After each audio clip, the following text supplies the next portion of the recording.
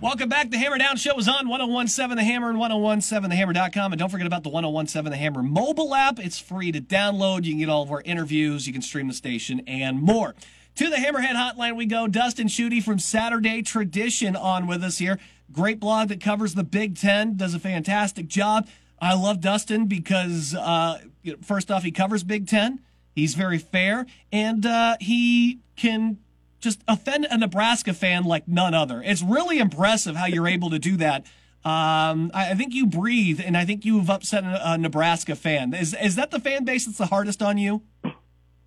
Oh, man, it depends on the week, Jared. I have the innate ability to be able to tick off just about any fan base with any one tweet. Like it's like a superpower I have, or something out of a Harry Potter movie. Like I can just formulate some sort of tweet. And the crazy part is usually it involves some sort of statistic or factual evidence that it just works against them. Sometimes the Nebraska fans, they are the most. I think that they're probably the loudest. But you get some, Ohio State, Michigan State. Occasionally you'll get, some Iowa fans in there. But yeah, the Nebraska fans do tend to be loud sometimes. But that's okay. I've gotten plenty of great feedback from them too. It's just sometimes they can also be the most critical. Just notice, guys, how he didn't mention Purdue at all in there. He understands the radio market. He understands marketing there, too. And he also knows that Purdue fans do no wrong. Well, buddy, they're up to 25 now in the poll. Huge win last week against Iowa. I thought it would be close. I did not think that they were going to be able to do it. If you would have told me before the game that it would be Iowa's defense that would be not very good in the second half and Purdue's defense would just continue to improve throughout that game, I would have thought you're crazy. I really reversed some trends on that one. That just goes to show you just how impressive the win was in Iowa City.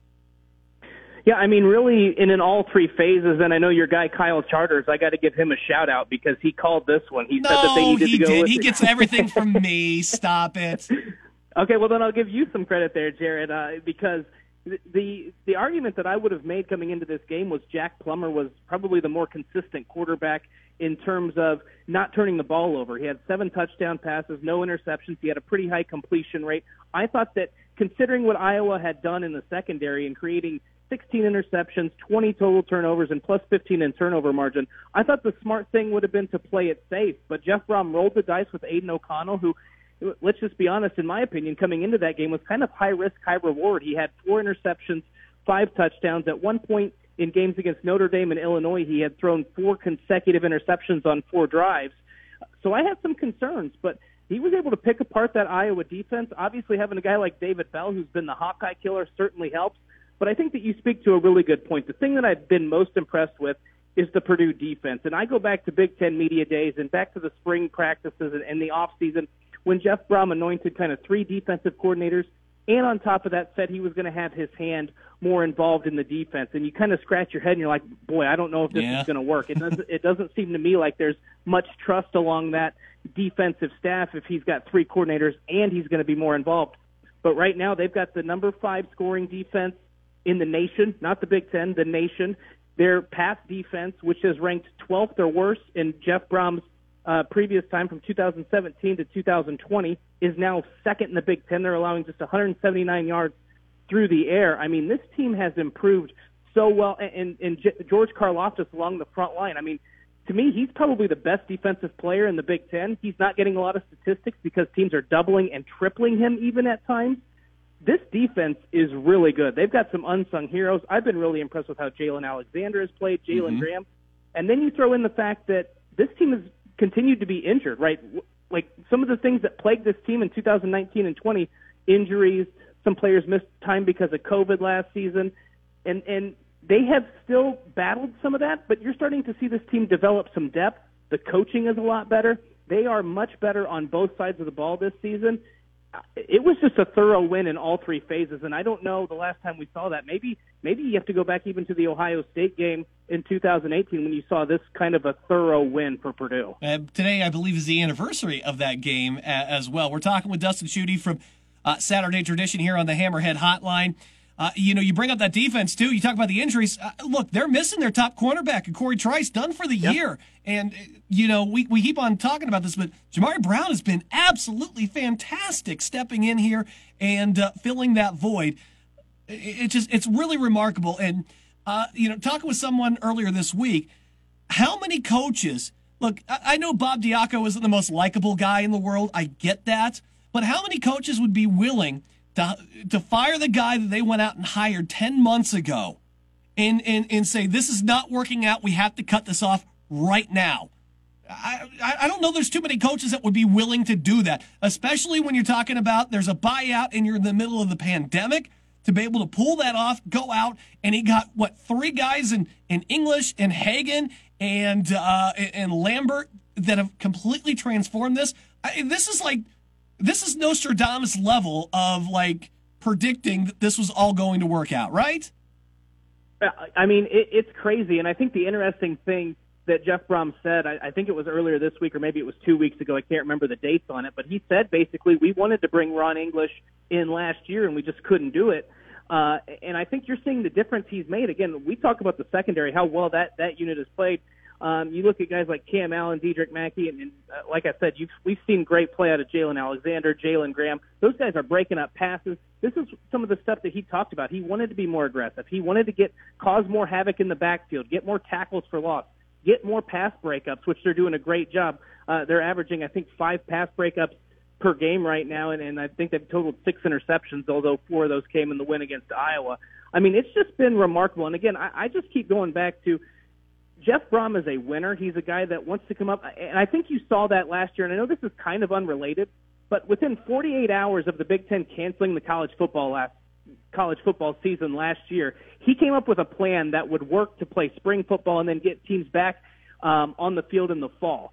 And that was within 48 hours he hopped on his laptop. This is a guy he's a problem solver.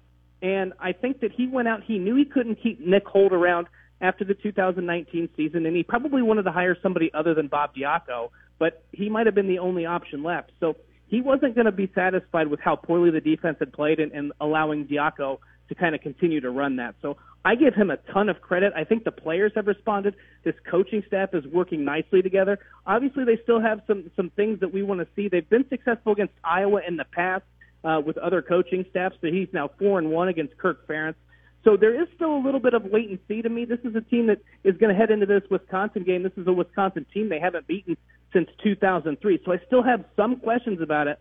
But right now, through the first 6 games of the season, this team is playing at a high defensive level. I thought if they were in the top, 50, Purdue would have a chance to get to bowl eligibility. Right now, they're playing at a top 10 level defensively, and I don't think anybody predicted that coming into the 2021 season. Look, here's the deal. If you want to sit here going in that Wisconsin game and have that little bit of doubt, go ahead, buddy. If you want to hitch that wagon to Graham Mertz, you go right ahead, buddy. Come on, you got to get on the bandwagon. There's no way you can tell me that you are thinking Wisconsin wins this game this week with Graham Mertz at quarterback. I'm sorry, I don't see it. He's made me way too much money this year. Well, that's a great point to you, and so kudos for that. But I mean, there is something to the past. The thing that's interesting to me about this Wisconsin matchup is Wisconsin and Iowa kind of play similar styles.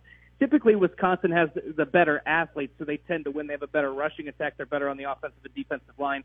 So that's why they tend to be a little bit better and get to Indianapolis a little bit more frequently. But this is a Wisconsin team that if Purdue's going to beat them, this is going to be their best shot because that team cannot move the ball offensively. They're horrendous in the red zone. Graham Mertz he's been terrible. He's turning the ball over, not just throughout the game, but when they're in scoring position. So you kind of compound the issue there. This is a team that they don't have their typical rushing attack. Ches Malusi has been good to transfer in out of Clemson. They maybe found a little spark with Braylon Allen, the freshman running back. I think that he might provide a little 1-2 punch for them, so that's good.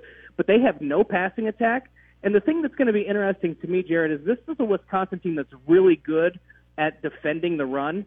And as we saw last week, and we've seen through the first 6 games, and really throughout Brom's tenure, Purdue kind of wants to run the ball, but if they're fine if they win the game and only have 5 rushing yards, right? They don't care. Mm-hmm.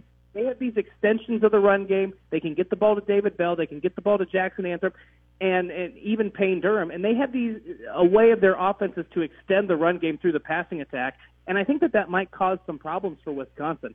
Look, I don't think Purdue has to score a lot in this game. It's going to look a lot like, to me, the Minnesota game, the Illinois game. I think if they can get to 17, 20 points, the way their defense is playing right now and how horrible Wisconsin's offense has looked, Purdue's going to have a great shot to get this win and end that losing streak to the Badgers.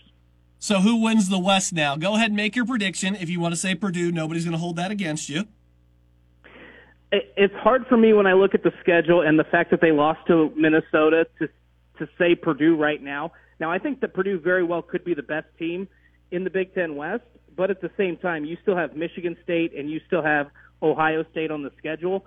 And so you're talking, if you win, let's say they win one of those games, you're still looking for Iowa to drop one somewhere down the line. And you look at Iowa's schedule, and they only play one team with a winning record the rest of the season, and that's Minnesota. And they've had Minnesota's number under P.J. Fleck.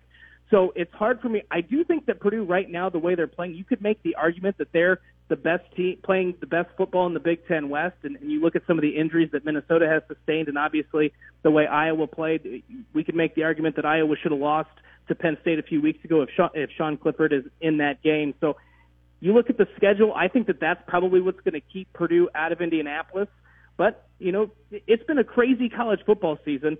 Maybe getting one of those wins is going to be enough for Purdue to get to Indianapolis for the first time. We'll see. But, the first priority to Jeff Brom and everybody else in West Lafayette right now is end that losing streak to Wisconsin. You're 5-2, and after missing a bowl game the past 2 seasons, if you get back to bowl eligibility, that sets you up for even more success there heading into 2022. Before we let you go, you are a known Pacers fan. Are you ready for tip-off tonight? And where in the mid-teens to early 20s do you feel like they will end up with a draft pick next year?